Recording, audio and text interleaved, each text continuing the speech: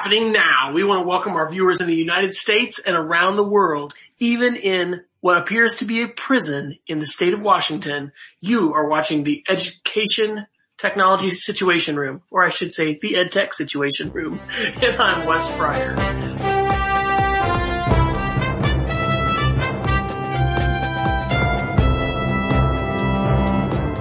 Who is joining us from his hotel room? My name is Jason Neiffer, and I am the Curriculum Director and Assistant Director of the Montana Digital Academy. And this week, I am live from Seattle, Washington, where I am joining the staff of the Northwest Council for Computer Education in hosting their Spring Technology Conference. So thrilled to be here, and looking forward to tonight's discussion. Awesome. And we have Mike with us. Mike, tell us a little bit about yourself, and you're not in jail. Where are you? No, I'm actually in the stairwell of the hotel. Jason and I are attending the same conference together. If the echo's too bad, I can actually go into the hall, so just let me know. It's okay. It's okay. We'll be able to deal with it. So, okay. For those of you who may be new to us, we have a page of discussion links, and I am in Oklahoma City. I'm the Director of Technology at the Cassidy School, and I've known Jason for 4 or 5 years now, and we fiddled around with some end-of-year tech shows, and we just decided to make it a weekly show, thanks to Peggy George telling us about Blab, which is so much easier than a Google Hangout to get people to join. So if you're joining us tonight, or whenever you're seeing this, you can go to edtechsr.com for EdTech Situation Room, and then you can click on links. And so we've got a Google Doc there with some news links that we're going to basically throw out and talk about. And we may be joined by Martin a little bit later, possibly, and we'll just kind of see how this goes. I don't think we've had 4 people in the Situation Room before, so I don't know, Jason. Why don't you tell us a little bit about what's going on with NCCE? We'll let you do a free promo for the conference. Sure, my pleasure. So, NCCE hosts a spring conference. NCCE is the oldest ISTE affiliate in the United States, and they've hosted a conference every year for the last 25 or so years. I was here in 2000. Was my first year attending the conference, and I've been here on and off as my jobs have changed in Montana. It's a great event.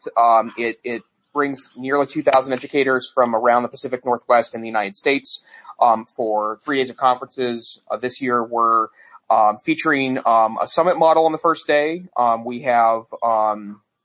Today we had a Google Summit, we had a Makerspace Summit, we had a Library Media Specialist Summit, and we also had an extended day of Microsoft trainings on things like OneNote and Microsoft tools in the classroom. And incredibly positive response today. I was one of the conveners of the Google Summit, and we had excellent speakers in today, a number of really great sessions. And the best part about it is, of course, is that the sessions are great, but it's the interaction in the hallway that's always so interesting to me. So I connected with a number of IT directors today. My session was on digital privacy and the Google sphere, and what steps you can take to kind of lock down your private data and know what you're sharing to get the data exchange with companies like Google. And it's been a really positive day, so I very much enjoyed how things have played out. Awesome. Mike, you want to give us an update for your NCC experience so far? Yeah, so today I was on social media for NCCE, and what really stood out to me was how interactive all the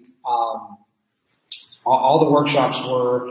And I think what was really positive was I think people are starting to get that, there's definitely still room for lecture in learning, but more importantly is getting people engaged and actually working with technology. And it was just really encouraging to see that throughout the day. Almost every session had some interactive component, even if it was just a back channel, but really thoughtful in how they designed the learning that was occurring, whether it was a session or a workshop. And, it just made me feel like, yeah, we're making progress. We're getting it. We're really thinking about how, as adult learners, we need to be doing more than just sitting and getting. We need to be actively engaged in the learning process as well. So. Absolutely. And on that note, we want to encourage you, our cast of 14 listeners out there live, to engage with us. And if you want to use the hashtag EdTechSR, we will monitor that on Twitter. If you're here, in which you are, inside our chat, there are several codes which you can use, which I haven't memorized yet, but I think it's like /Q. Yeah, if you do it, whatever, I think that's a /Q and then space and then type your question. We'll actually get it over in a questions list, and so we can identify that. We've got a little thing over here on the side, or just put something into the chat, and we would love to field your questions. So I'm going to kick us off with a article and say a little bit about it, and then throw it to you guys. And one of the fun things, and Jason's done this to me before, or I don't know, maybe I just wasn't preparing in advance enough to read the article, but you guys may not have seen this. It's an article from today. This was from EdSurge, and the article is titled "The White House and Michelle Obama Released $250 million Open Books App for Title I and Special Education Teachers." And so if I'm going to write a blog post about this, it's going to be a great program with a terrible name, because what they've done is worked with commercial publishers, at least 10 of them, and found popular books that they have paid money to license. And so if you are at a Title I school or you're a special education teacher anywhere, you can register on this website. You can get this app, and then they'll give you codes for your kids to be able to access it and be able to download these books. So ebooks, great. Access to, engaging literature that students are going to want to read. Awesome. Calling it open ebooks, really bad, because the White House actually launched an initiative earlier. I guess it was last year, it was called Open Access, I think, Open Ed. And so the open educational resources movement is really an important and awesome thing that's happening in education. For instance, Algebra 1 here in Oklahoma, probably a little similar to what you got going in Montana or Washington, sharing curriculum, having open access that's free, that you don't have to pay for. That's what open access is all about. So, I'm glad to see this initiative, but I honestly think it's going to be confusing for people, because it is hard enough to try to educate people with what OER is and what open access is, and now we have the first lady of the country, announcing a program that says it's open ebooks, and they're not open ebooks. It's, restricted, and they're commercial. So any comments on that, guys? Jason? Yeah, let me start off with, this really reminds me of a controversy a couple of years ago. There was right when the OER debate came to a head, there was a number of charter school groups, a couple of corporate private school groups that were running around calling themselves the Open Ed Initiative, open this, open that. And David Wiley, who's the super OER advocate from Utah, wrote a really great blog post that I just found again that's called Open Washing, the New Greenwashing. He talks about the phenomenon of about 15 years ago of greenwashing in marketing, which was the idea of trying to frame something as an environmental movement to try to get people to do what you want to do. And so as an example of that, in fact, I'm sitting in a hotel room right now that, has signs all over the place saying, please don't throw your towel on the ground. Please reuse your towel so you could save the environment, where that's a laudable goal, but probably their bigger goal is to save on washing, because there's an economic piece there. So they're greenwashing that. And, Dr. Wiley's, notion was to add, open to the word to things to try to take the cachet of open education and then, utilize that whether or not there may be an open free piece of that or not. So I would definitely agree that while a laudable goal, there is definitely it's bad naming. And I've been very encouraged, the movement you talked about, Wes, the, open education stuff from the Department of Education in late 2015. In fact, I was at the CETA, the State Educational Technology Director Association conference, when there were some, Department of Education folks that were there, kind of promoting that. And I thought that was a very forward movement, but they certainly understood what open education was. So I'm assuming the Department of Ed was part of this discussion, and it would seem that someone would have vetted that conversation at some point to to say that you could come up with, even calling them free ebooks would be more appropriate and more accurate than calling them open books. Right. Mike, what do you think? Well, the thing that I was getting a little hung up on in just looking at the details is, when you look into kind of the FAQ of the sites, they're talking about this is an initial 3-year commitment. And this is the thing that I'm always a little leery of with anything that says that it's open. To me, you would have the foresight to set an infrastructure up so that this, whatever's done would be open forever, right? Like, one of the things I think we need to always be careful about as educators is being mindful of what's the fine print with all these new initiatives. And if there's an end date that's set, I think we need to look carefully at, like, are we going to go all in as a school or as a district with something that from day one has only a 3-year commitment? I think it's an important point to consider. Definitely. And maybe we could drop, thanks to Peggy, she dropped a couple links into the chat for the open ebooks. And then the article that Martin had mentioned, he put in the chat, asking about Amazon having a big push to buy up old Kindles with a trade-up program. And so wondering if maybe that had something to do with that. I hadn't heard, Jason, about that idea of greenwashing or whatever, but it really does seem that way. It is a misuse of the word open. Not that I don't know. We probably should let our voices be heard about that, and because advocating for open, it is not going to be the textbook industry that's going to do this, right? It is going to be educators, it's going to be parents, it's going to be students. The traditional regime of instructional materials in this country is a very influential lobby. It touches every single school district, and it's been it's been going on for years. And so I think that, I would call on people to, write about this on your blog, tweet about this. It's an initiative that should be renamed because it's really not about open. But, I guess I don't know what the right analogy for that is when you're like, you're not the enthusiastic guy, you're, deflating the balloon or something like that. It sounds exciting, but there are bandwagons to be on, and I believe one of them that we should be on is the open educational resources movement and also the open access movement. And so, there's pieces of this that are there. But I guess maybe we shouldn't be surprised. It was great to see the White House get on the OER bandwagon, but, here we've seen a little misdirection. But that's where we have opportunities as practitioners in the field maybe to, give a little pushback and let people know, what OER is. I've really found here in Oklahoma, we had a digital learning summit with our former superintendent, who was not a very popular person, but it was a good thing to bring together these leaders and talk about digital learning. But, there were some conversations that we had in a curriculum group about openly licensing materials to say, if we do this, why don't we ask people to, put a Creative Commons license on their materials? And that whole idea of how to create stuff for your school, for your district, let's look at pooling resources. And again, that flows against the grain. People aren't used to thinking about that kind of generous sharing.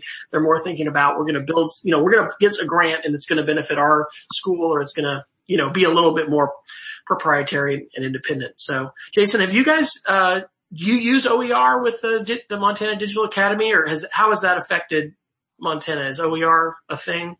Yeah, it is a thing here.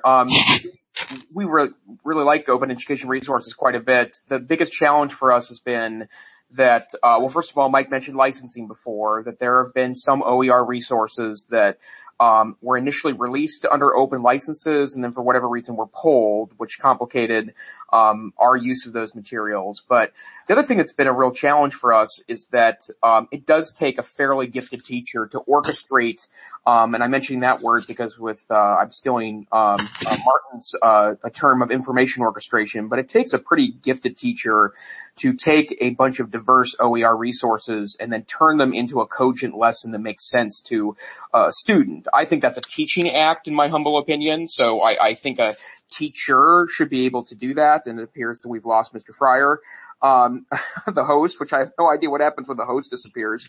But, I do think that open education resources are, certainly a factor in our program. So, And I know, Mike, you came to our program a bit after we started. Has your view of OER changed at all since you've been more on the kind of curriculum side to the teaching side? Right. Well, I think your point is a good one. My view on it is OER is great if you have a specific focus of a hole you're trying to fill, right? So like in a curriculum path, if you're looking specifically for, take earth science, for instance, and maybe it's something around different types of rocks or something. If that's your focus and you know going in, okay, this is the hole I need to fill in my course or in my instruction, that's one thing. But I think your point is a good one that, when we go in and expect to wade through oftentimes thousands and thousands of resources, which all could be good, I think it's unrealistic to think that a teacher is going to spend that time or should spend that time. Right. I think that's a big part of this. Part of what's always excited me about OER is what Utah has done with science books in their state. That they took the CK12 library, which I think is a solid start of a textbook, and then they've taken it and given it to teachers' hands to adopt and modify and shape. And in the end, I think that's the most powerful part of this model, is empowering teachers to fix things that are wrong and adapt and change. I mean, I used to joke about this with my students.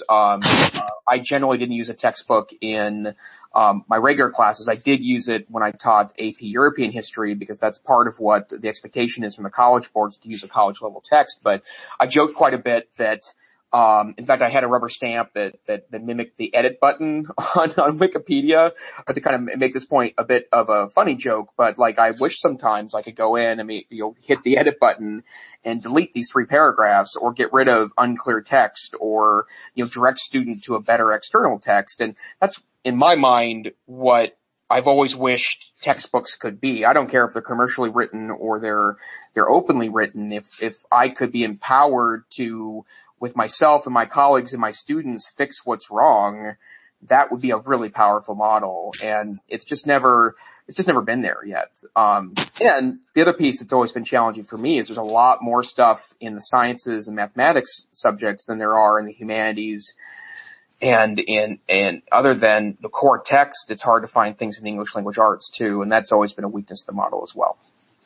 Yeah. I mean, if you think about it, part of this, in a world where that you could really edit and you could really change on the fly, think of how amazing it would be to merge what would typically be a historical text or just the basic knowledge with real current events. I mean, those type of things really don't exist. And to have a living, breathing textbook that takes, tried and true lessons of the past with what's happening right now, and be able to update that, at your leisure every year, and kind of evolve the thinking as we all do over time. That just doesn't really happen with a textbook. It's so locked in a single piece of time. And unfortunately, with the current price structure, it's 10, 15 years before those textbooks are updated within the district. And, the best teachers obviously supplement and add to the learning experience, but boy, it would be amazing if those, especially like a digital textbook, could do that as well. Absolutely. Well, I'm going to take over main hosting duties. I just did get a ping. I wonder if that's from Wes. I don't know. I don't know if Martin, are we still broadcasting? Are we still broadcasting? Okay. So apparently we're still broadcasting. So, we'll continue on with our topics. Mike, I'd like to talk about an article about Google getting rid of Picasa and moving over to Google Photos. So, 3 weeks ago, Google announced that they would be getting rid of their Picasa service, which has been the core of their photo strategy, for nearly a decade now, and are moving all of Picasa's both, web-based properties, and their photo storage, to Google Photos. And so I think there's a couple questions here. First, whether there's any impact, either personally or professionally with this move with anyone on the panel today. And then second, I think we need to also talk about the deprecation conversation as it specifically relates to Google. So first, Mike, are you a Picasa user at all? I was traditionally, and then I went all into Google Photos about a month ago, right before the announcement. And so far, I mean, it's a small sample size, but all my Picasa stuff moved over. So for me, I mean, I wasn't moving over maybe, I don't know, around 100 images, but it was fine. So as far as the transfer, it was not a big deal. I mean, one of the things that it is just such a good reminder of is that, all of these free technologies that we have, one of the things we always have to be mindful of is, at any point in time, the owner of that technology can pull it off the table. And when that happens, especially in an education setting, it can be significantly disruptive. Yep. Dr. Fryer has rejoined the conversation, and he says that he had a crazy home internet crash. So I'm sorry to hear that you've not had the broadband access you were looking for in your home. But no Google Fiber here yet. Yeah, no Google Fiber there yet, and oddly enough has not made it to Missoula, Montana either. So we're talking about the loss of Picasa to the community and the probably more broadly the loss of deprecated Google tools. But were you impacted at all by the Picasa closing? So we've got a teacher in our elementary, lower school that is a Picasa fanatic. He loves Picasa. He's got all kinds of slideshows.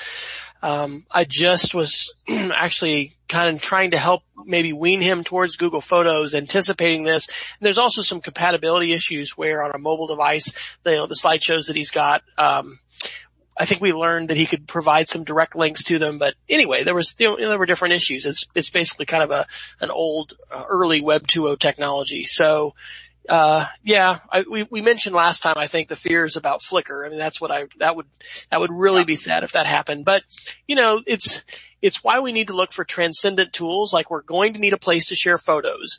Maybe that's going to change. Once I look at web tools too as like investments, and what do you digitally invest in? Because, I used to really invest in Delicious for social bookmarking, and then it was Diigo. And then I just kind of like, I don't keep bookmarks on my computer anymore. I don't even do that anymore. Now you can search for things, and I use Twitter. Jason talks about information traps and how you need to have a place to trap information. So yeah, I think it's part of the landscape, and it's, it can be tough. But also it can help people grow and expand and go beyond what they, had done before and were comfortable with. So really it's just that one teacher that I know of at our school who's a real, dedicated Picasa user.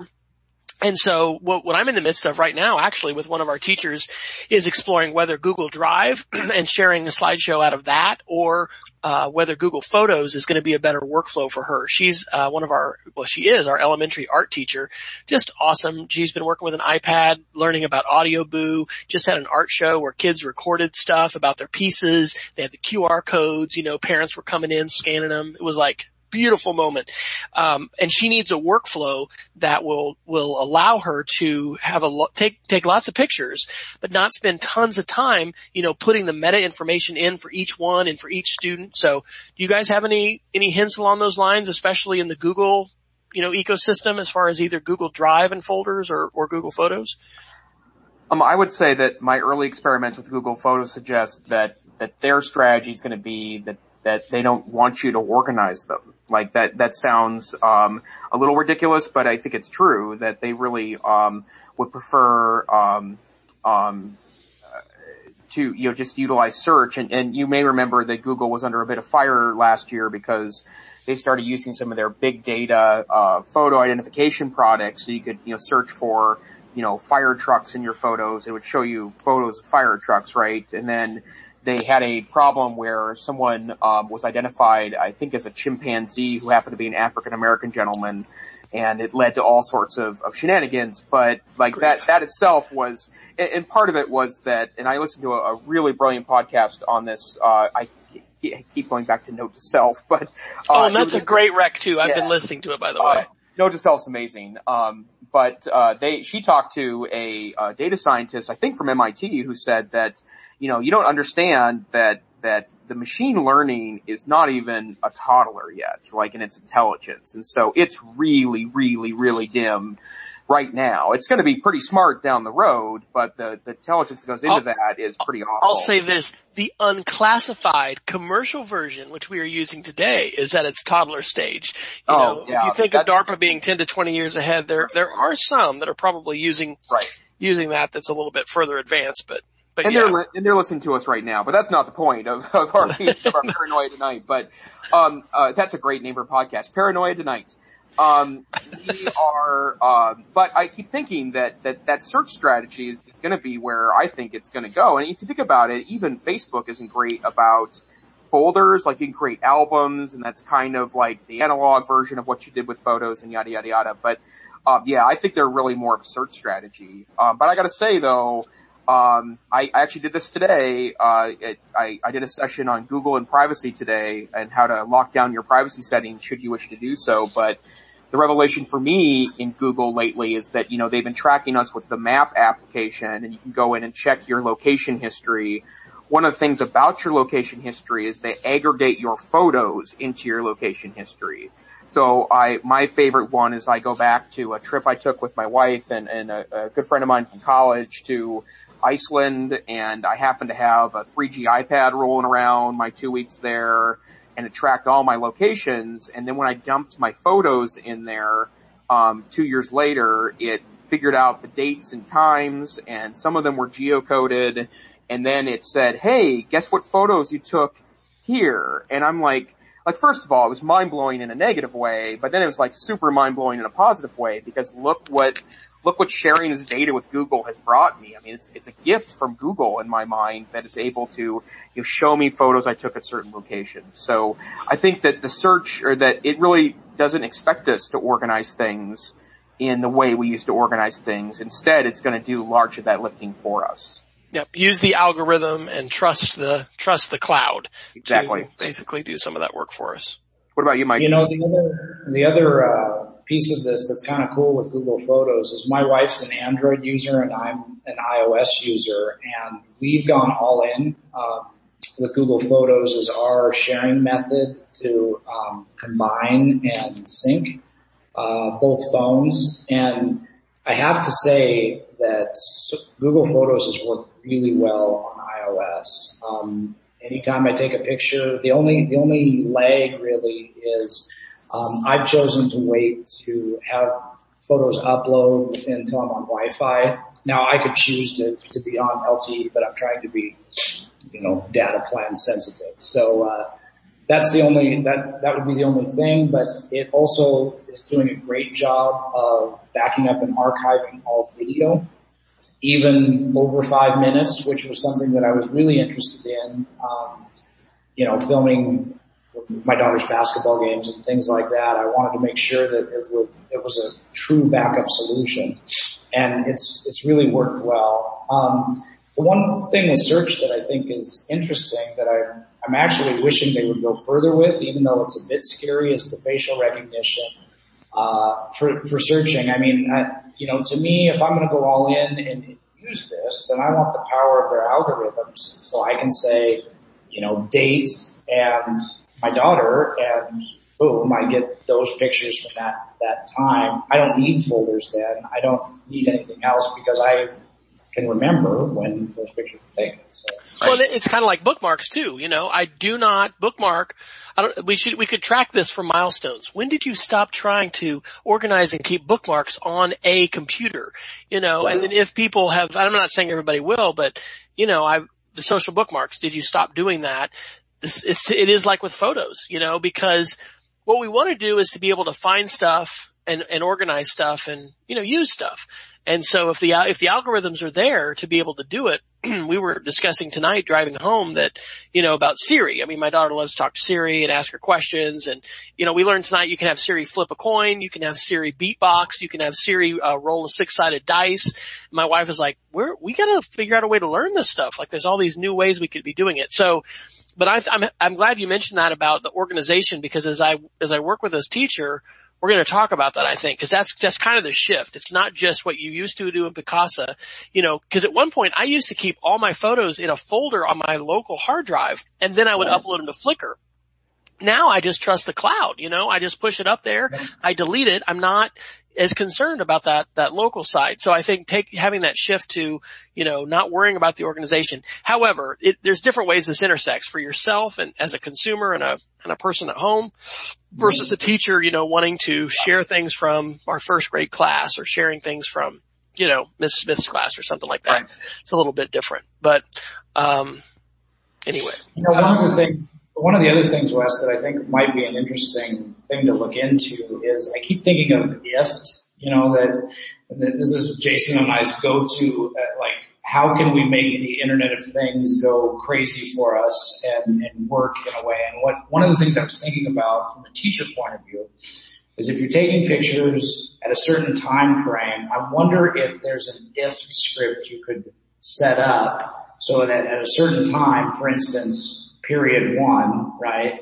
At the very least, they were tagged automatically period 1. So on, Monday through Friday from 8 to 9 o'clock. Nice. Pictures I take that uploaded either before or after it's going to say period 1. And now I have an organization structure, at least to start, right? So. Well, this is where the Douglas Rushkoff program or be programmed, or the whole hour of code, all of this. I mean, this is where we do need to take agency over these devices. And as we have an idea for an app or for an algorithm, we ought to figure out a way either for us to, do that or have students do that. Cause I'm thinking about this a lot with the ways in which I'll manipulate something before I put it on Twitter. It's like, why isn't there an app for that? Why isn't there an algorithm? I'm doing this in a fairly mechanical way where I'm looking up somebody's Twitter ID because I want to, give them credit and whatnot. So what you're describing about the tagging,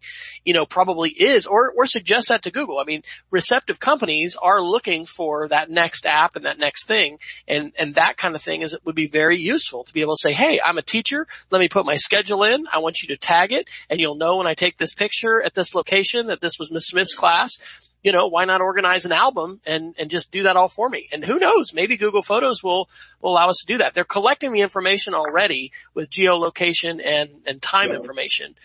So that's just a matter, just like you said, with if this then that, it would be just a matter of putting those things together in a conditional statement and then saying, throw this in an album. So that's a doable thing. I don't have the coding skills for that, but at some point, and I'm sure I'm sorry, at some point that's going to be natural language, right? I mean, I think that's where all this is leading to. And, I'm starting to get a little more in depth in this because this is going to be part of the nature of my dissertation is on, tools like Siri in the classroom. But I think that, they're not advancing as quickly as I had hoped, to be quite frank. I thought we'd be a little farther at this point.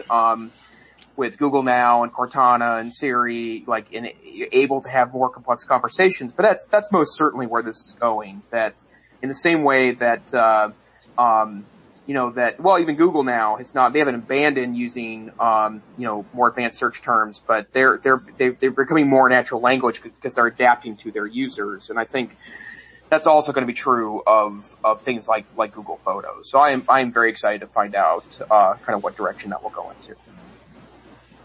Okay. Well, hey, I want to throw out another article. This was one that it's been 2 weeks and we know that our dedicated audience has just been, dying to be able to get back into the Situation Room. So this one was I guess it was only from the 12th, but this was AT&T to begin testing 5G 10 to 100 times faster than 4G LTE. So this idea that, my children will laugh, iPhone 6, how weak your phone was, I mean, in 10 years and 20 years, the speed of this is going to look pathetic. And, I think they were talking about, I don't know, I haven't opened the article, but it was like 2025 or it was like 10 years, down the road. But the fiber stuff, my in-laws have Google Fiber, my sister and her husband and family in, the Kansas City area. They have Google Fiber. They've shared their Plex, an account, and I'm not exactly, hopefully there's no one from the NSA who'll be contacting me with, why are you doing this? I think that's legit, but I mean, they've got their movies, they share their library. We're playing it over Google Fiber, from our house. They've got like 300 movies.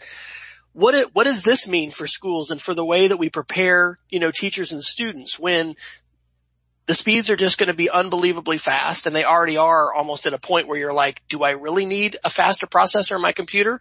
And the transmission speeds. I mean, does anybody have an answer for that? I know it blows our minds, kind of like seeing an Ian Jukes presentation. We're like, oh my gosh, we're all going to be, jacked into the matrix. Well, I think that's one thing though that I do feel is a concern is my hope is I'm always sensitive, in rural Montana. There's a lot of places that still don't have access to 4G. And one of the things that I want to be mindful of, and I hope that we get this figured out, is that as we're rolling out new technologies, I hope part of the consideration is how do we reach even those areas that aren't profitable for the company, right? Because every student deserves that experience. And, you shouldn't be penalized or have a subpar education just because you choose to still farm or live in a rural area of the United States. And so, I'm super excited about what these speeds mean for interactivity, for the ability to simulate face-to-face learning environments digitally. But I also hope that one of the big considerations is how do we get this out to everyone? I would add to that, there are quite a few people looking for G right now that don't care about 5G, right? And I keep thinking to myself that, there are stretches of Montana, and mind you, there are more sheep there than people, right? These are eastern Montana sheep farms that would probably be better off just putting up their own mesh Wi-Fi networks, right? Like the expanse we're talking about, their connectivity would be better off going in that direction. But, the vast ranches of Montana, lack that access and, what do we do with that? But I think the other thing that is interesting about this is that I knew schools would be challenged when kids were bringing in access in their pockets, to the internet, right? Absolutely. And to add further complication to that is if, we need to get to a point absolutely when the bandwidth is cheap enough to not worry about it, right? Mike and I were talking about Verizon offering some bizarre thing right now for if you go buy a Galaxy S7 cell phone, for every line on your account, they'll give you an extra 2 gigs a month for life. So that would effectively double the amount of bandwidth available to my family, for example, and how much we buy for, and all my parents and in-laws are on our family account. But, there's still a limit at some point, right? So if it's 5G plus, unlimited access, that's an incredibly disruptive tool to carry that in your pocket. And then schools at that point, I know they will want to worry from a filtering concept or filtering point, but, I hear a lot of IT directors that are worried about bandwidth now, and that, there's an IT consultant in Montana that says no matter how much bandwidth you have right now, you should be working on tripling it. And people kind of taken shocked by that, but, high bandwidth applications are not going away. Interactivity will require high bandwidth, and if the district's not going to provide it and a kid's got it in their pocket, I don't think there will be able at some point to we can't put metal detectors and stop them from bringing their devices. So, that will definitely change the way we approach access. Peggy George put into the chat about the California superintendent that put wireless on buses so the kids could use it. That makes headlines. I think one of the fundamentals is always going to come down to what are we going to do with this? Certainly we understand watching video and having access to YouTube and to, PBS digital media. My wife and I have been involved with that. There's amazing content on PBS, and, they've really reinvented themselves with their web portal. But, beyond that, I feel like we still haven't moved very far beyond, 2000 and whatever with the read write web, as far as the interaction, we have relatively small numbers of classrooms who are using blogs interactively for students to publish their work for an outside audience. My wife and I are starting to talk a lot about inside and outside sharing. Inside sharing is what we do in the class, and we do it inside a walled garden with a password. but there's a lot of power in sharing outside. There's not a lot of outside sharing happening in classrooms. So, even though there's this woohoo 5G for the cities, in Oklahoma, we've got over 500 districts. Most of those have less than 200 students.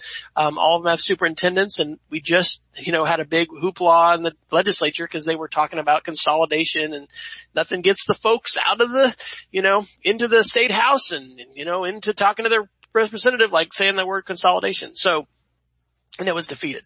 So it is a good thing that cellular connections are getting faster and faster. I think it actually ties to another article that I had dropped in, which is called Facebook and the New Colonialism. And it was about Mark Zuckerberg, saying the colonial word, but talking about India and other, parts of the world where, Facebook and Google think they're going to kind of ride to the rescue and provide connectivity and provide, all of these solutions. I don't know. I think it's exciting that we're empowering people. It's disruptive, and it challenges those ideas of filtering and saying, wait a minute, you thought you were going to, filter the whole internet. Well, now kids are bringing, a device that may provide them with faster connectivity than they could have. Anyway, I don't know if I'm connecting those ideas very well, but basically there's always been a lot of promises and hoopla, like with E-rate. Oh, you're going to have a high-speed connection. You're going to have a T1 line. But what did we do with that T1 line? Did we let kids actually talk to other kids in other places, or, publish or share things, or, do anything besides, have a very traditional sort of teacher-directed experience? So I think these headlines are exciting, but it is up to educational leaders to have a vision for how we'll use these tools and the kinds of interactions. Back to what Mike said about interactive lessons, taking that digital, and then letting the interaction move beyond the classroom. I mean, that's still, there's a conference going on right now with Australian educators. Peggy George actually told us about it today in a meeting, and, there's so much there are exciting things happening on the edge as far as educational innovators, but it can still be relatively depressing to sometimes just be back in the mainstream, where people are like, what? You're doing what? You're doing that with kids? That's so scary. Aren't they going to get hurt? Aren't they all going to get kidnapped? Well, and maybe we should have a Facebook week sometime in the near future, because I've been knee deep in a couple Facebook articles this week too, that how much Facebook challenges our interaction with one another, or maybe a Facebook themed show would be a good idea. But I do think that the access question, and what I took from that article was mostly related to if we can't, there are places where, absent a corporate interest, there may not be a broad rollout of broadband internet. And what makes it difficult for me is the way the Atlantic article staged that, is that's the language of colonialism, right? And I'm familiar with that because I've taught this content every year for 20 years, right? Like I get that, and I know how difficult that is. And I know that sounds like I'm using the white man's burden argument when I say that, but there may be places where the kickstart to the development of access may be a company like Facebook coming in and doing it. But at the same time, we have places in the United States that struggle with access. Rural areas is definitely a part of that, as Mike pointed out earlier. But, I think about the number of, medium-sized Montana towns that have one internet provider, and that internet provider provides 1.5 megabit down internet. And, the whole town's on one pipe. So someone streaming a Netflix, that night, much like the Fryer household deals with, the whole town has lost their internet for the night. And I've heard lots of stories about, particularly Midwestern rural towns that, from other tech directors that say that, that the router went through the county and someone unplugged the router, and so the town lost internet for a couple days before they figured it out, because, that infrastructure is expensive and it requires maintenance and future planning. So I think that equitable access question will continue to haunt us, and, and it's funny because I have probably what's considered to be a lot of access, and I complain about my 60 megabit down internet sometimes because I'm just not able to download these updates very fast. And so I think there's a sliding scale there, certainly, but certainly questions are inspired by this debate. Here's a positive spin to put on this. my grandmother, in the latter parts of her life, watched CNN nonstop all day long. And she had a fairly negative view of the world because that's what she was watching. But, because we're being more connected, I mean, there is a lot of things that we need to address, right? Like because of connections, things that are going to happen in other places are able to influence. We have memes, things on YouTube, things that go across the web that might have taken a long time to, make it from town to town. I don't know what the right words for this are, the right words are, but when we think of, let's say, the Middle East, and we think of radical Islam, we think of voting in Saudi Arabia. I think we just had, some women elected to office in Saudi Arabia, or not being able to drive. We think of rights and things that are happening with labor. There really are some positive dynamics that are happening because of the exchange of ideas. Yeah. Sure, there's a lot of negative, but in terms of students, being exposed to other cultures, other ideas, on the negative side, somebody may say we're having a homogenization of culture, but there's going to be some other kind of word that maybe somebody can help us with that is basically the positive influence of having shared values and being exposed to things and not just, living inside your bubble of normal and saying, gosh, this is the way it has to be and the way that it is for everybody. Anyway, that is happening with the internet. I think, there's dangers in some of the ways that, some countries and folks are trying to say, lock it down. Let's not have it so open. But so far, there's still a lot of positives that are happening. And I think you're totally right. Without the activity of a Google, like who's going to put 3G connectivity across some of these latitudes of the Southern Hemisphere or whatever. So, I don't know. Here's an impact, because part of what we said we want to do is kind of bring it to the classroom. We need to provide, and I'm speaking to myself, more opportunities to help process this change, because the changes that are happening really are tectonic and they're coming so fast. And even though it's coming slower to rural, there's an awareness of Netflix. There's an awareness of what, you're missing out on. And these technologies, especially with wireless, are, it is the possibilities of accessing things faster is happening. But I don't know. This is why this EdTech Situation Room is fun too, because this gives us a chance to process and a chance to kind of talk through what does it mean? Does this mean I need to do something different? And, we don't have a decade to get used to the CD player or whatever, it's what's that called? The churn is just happening more quickly. So I don't know. That might actually be a good question. How do you guys, besides going to conferences, process change? And do you see that as a need in communities and the schools to help teachers process it, to figure out what to do with it, rather than saying, I'm not a tech person? Well, my view on that is always, you hear often from teachers that, I feel like I'm so far behind, or I can't catch up. And my answer is always, start with one or two tools that you can integrate on hopefully a daily basis in your life, right? That with your students, and then really get good at that and start somewhere and take those steps. But then I think the next step is not becoming comfortable as soon as you hit a level of, I'm okay at working in Google Docs or whatever, but keep pushing yourself to keep experimenting and keep being a model for your students, right? That's the thing about teaching, is that we always have to be mindful of, is that the kids are looking to us to see what kind of learner are we, and where that balance becomes interesting, and why I like coming to things like NCCE or any sort of conference like that is everybody needs a shot in the arm. Everybody needs some face-to-face time to connect and get excited about whatever, right? Whether it's a new teaching idea, whether it's a new technology and how it might impact my teaching, that face-to-face time and putting in things like even coming to the Situation Room and listening for a while and pushing yourself to think differently about something. That's what it's all about. And I think that's what's so cool about the globalization of learning, is that we can keep pushing ourselves to think about things from a perspective that we never would have even imagined in our own self. And so, yeah, I mean, that's all over the place, but that's kind of what I think about it.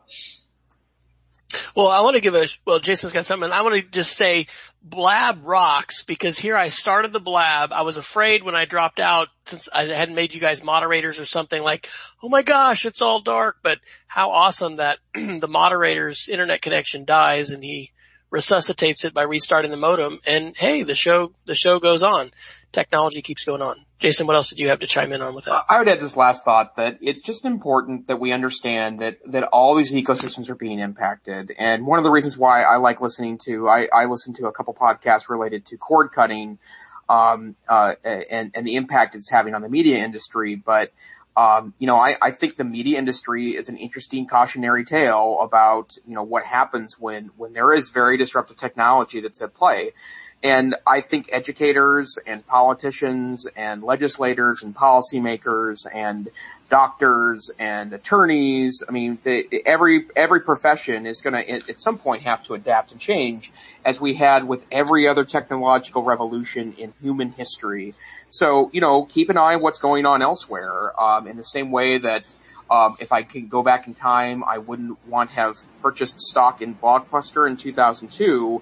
I had wished, and my wife reminded me this the other day, is that after Netflix stock crash, when they split up into two services temporarily, they were known as Quick for a while for the discs, and then Netstrix streaming service. I said, man, I should go empty our savings account right now and invest it all into Netflix, because I know they're going to end up winning this war. And to be quite frank, I wouldn't be here right now because I would be retired. So, keeping an eye on those industries is an important part of I think being, professionally responsible, because in the same way that, network television is turning into a wasteland, and viewers are turning away from it, in massive chunks. Cable can't attract anyone under the age of 30 to purchase their service.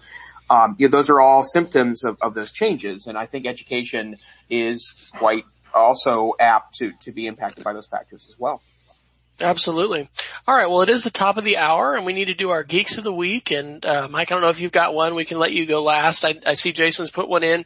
And I did send you a direct message, Mike. If you'll direct message me your Gmail, then we'll get this doc shared. So if you want to put in any of the links or whatever, and want to invite everybody to visit edtechsr.com and click the link that says links, and you can access our show notes, things that we talked about and things that we did not. Jason, you want to go with your Geek of the Week? Yes. One of the topics I'm speaking on here at NCC this year is privacy and how to take control over your privacy settings. And I've discovered a very wonderful tool that, to be quite honest, has been a little mind-blowing for me. It is the Google Web and App Activity page for your Google account. It's at history.google.com. I'll put a link in the chat.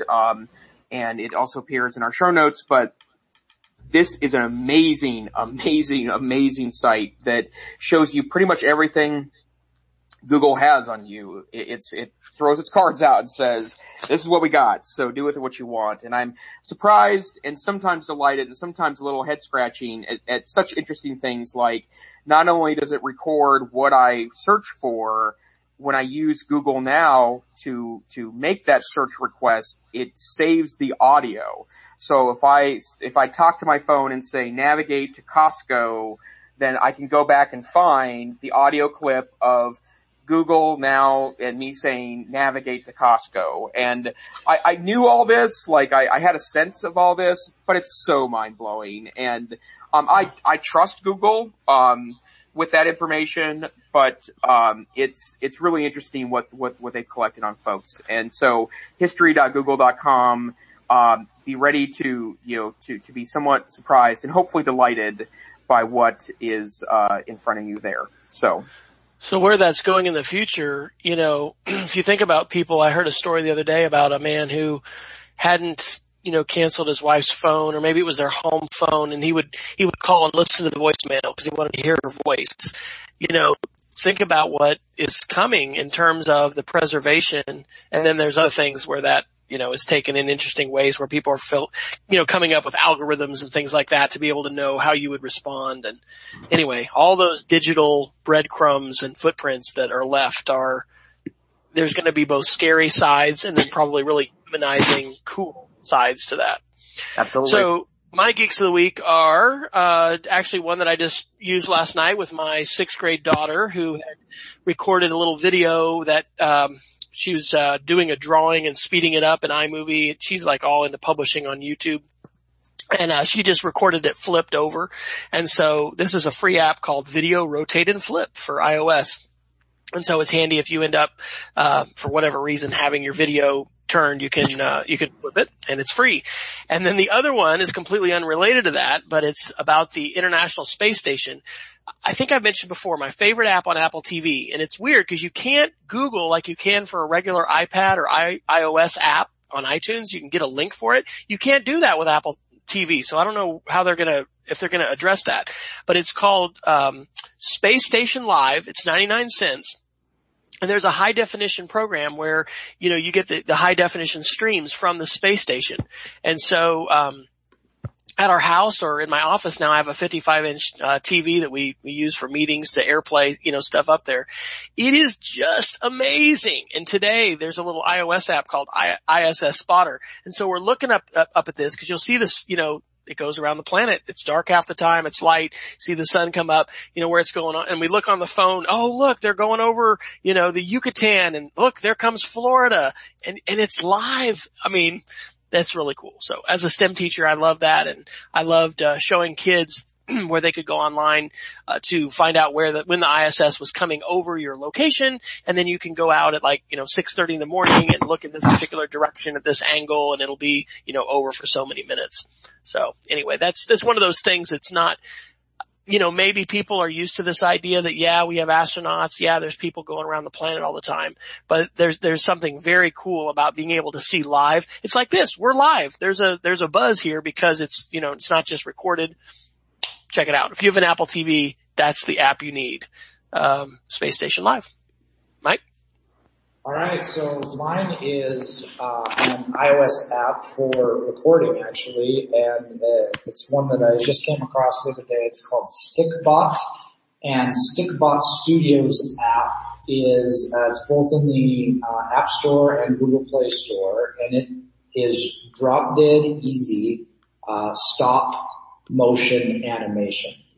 And what I really like about it, and I think what makes this valuable all the way down to the kindergarten level, is that as you're taking those stop animation pictures, there's a ghost delay that helps you show where your last photo took off and then your new photo, so that you can really start to get to it. So that's I think that's called onion skinning. There you go. So StickBot Studios app, and it's on both Google Play and iOS. That is awesome. All right. So we will have links to all of these amazing Geek of the Week notes on our edtechsr.com/links. And we appreciate Peggy continuing to drop in all the links. You win our fan award. We would give you props, Peggy, if we could click right now to give you applause, but we can't do that. Sometimes she should come in. There we go. We're clicking. So thanks to Jason and Mike for checking in from Seattle. Have you guys, is the Starbucks just sponsor it with free coffee every day? Is that how it works? Absolutely. Good. Espresso on the drip all day long. That's right. Well, that's great. So we will be back next. I think the next conflict we've got is in mid-March. I'll be in Brazil for a little STEM workshop in Sao Paulo, trying to hide from the mosquitoes and trying not to bring the Zika virus back to central Oklahoma. Yeah, we have to start a little late next week, Wes, but I'll let you know. So actually, Mike might join us again because we're going to be in the same place next week. So. Oh, you will? Okay. Yep. But not for NCCE, something else? Nope, a site visit in Montana, so we'll join you from the hinterlands of Montana. Okay, so stay tuned. If you're not following EdTechSR on Twitter, we will let you know if we have to start late or what we're going to do. So, very good. Thanks a lot, man. This is fun. All right. Well, thank you guys for carrying the torch, and thanks to Blab for giving us a great platform that did not die when the host went dark. So, over and out. We'll see you guys next week. Thanks, everyone. Thanks for listening to another amazing episode of the EdTech Situation Room with your hosts Jason and Wes. Remember to subscribe to us on Twitter and Blab, and access episode show notes on edtechsr.com/links. Content on the EdTech Situation Room is shared under a Creative Commons Attribution Non-Commercial 4.0 International License. Subscribe to our audio podcast feed in your favorite mobile podcatcher app, and check out our archived show videos on YouTube. The EdTech Situation Room, where technology news meets educational analysis.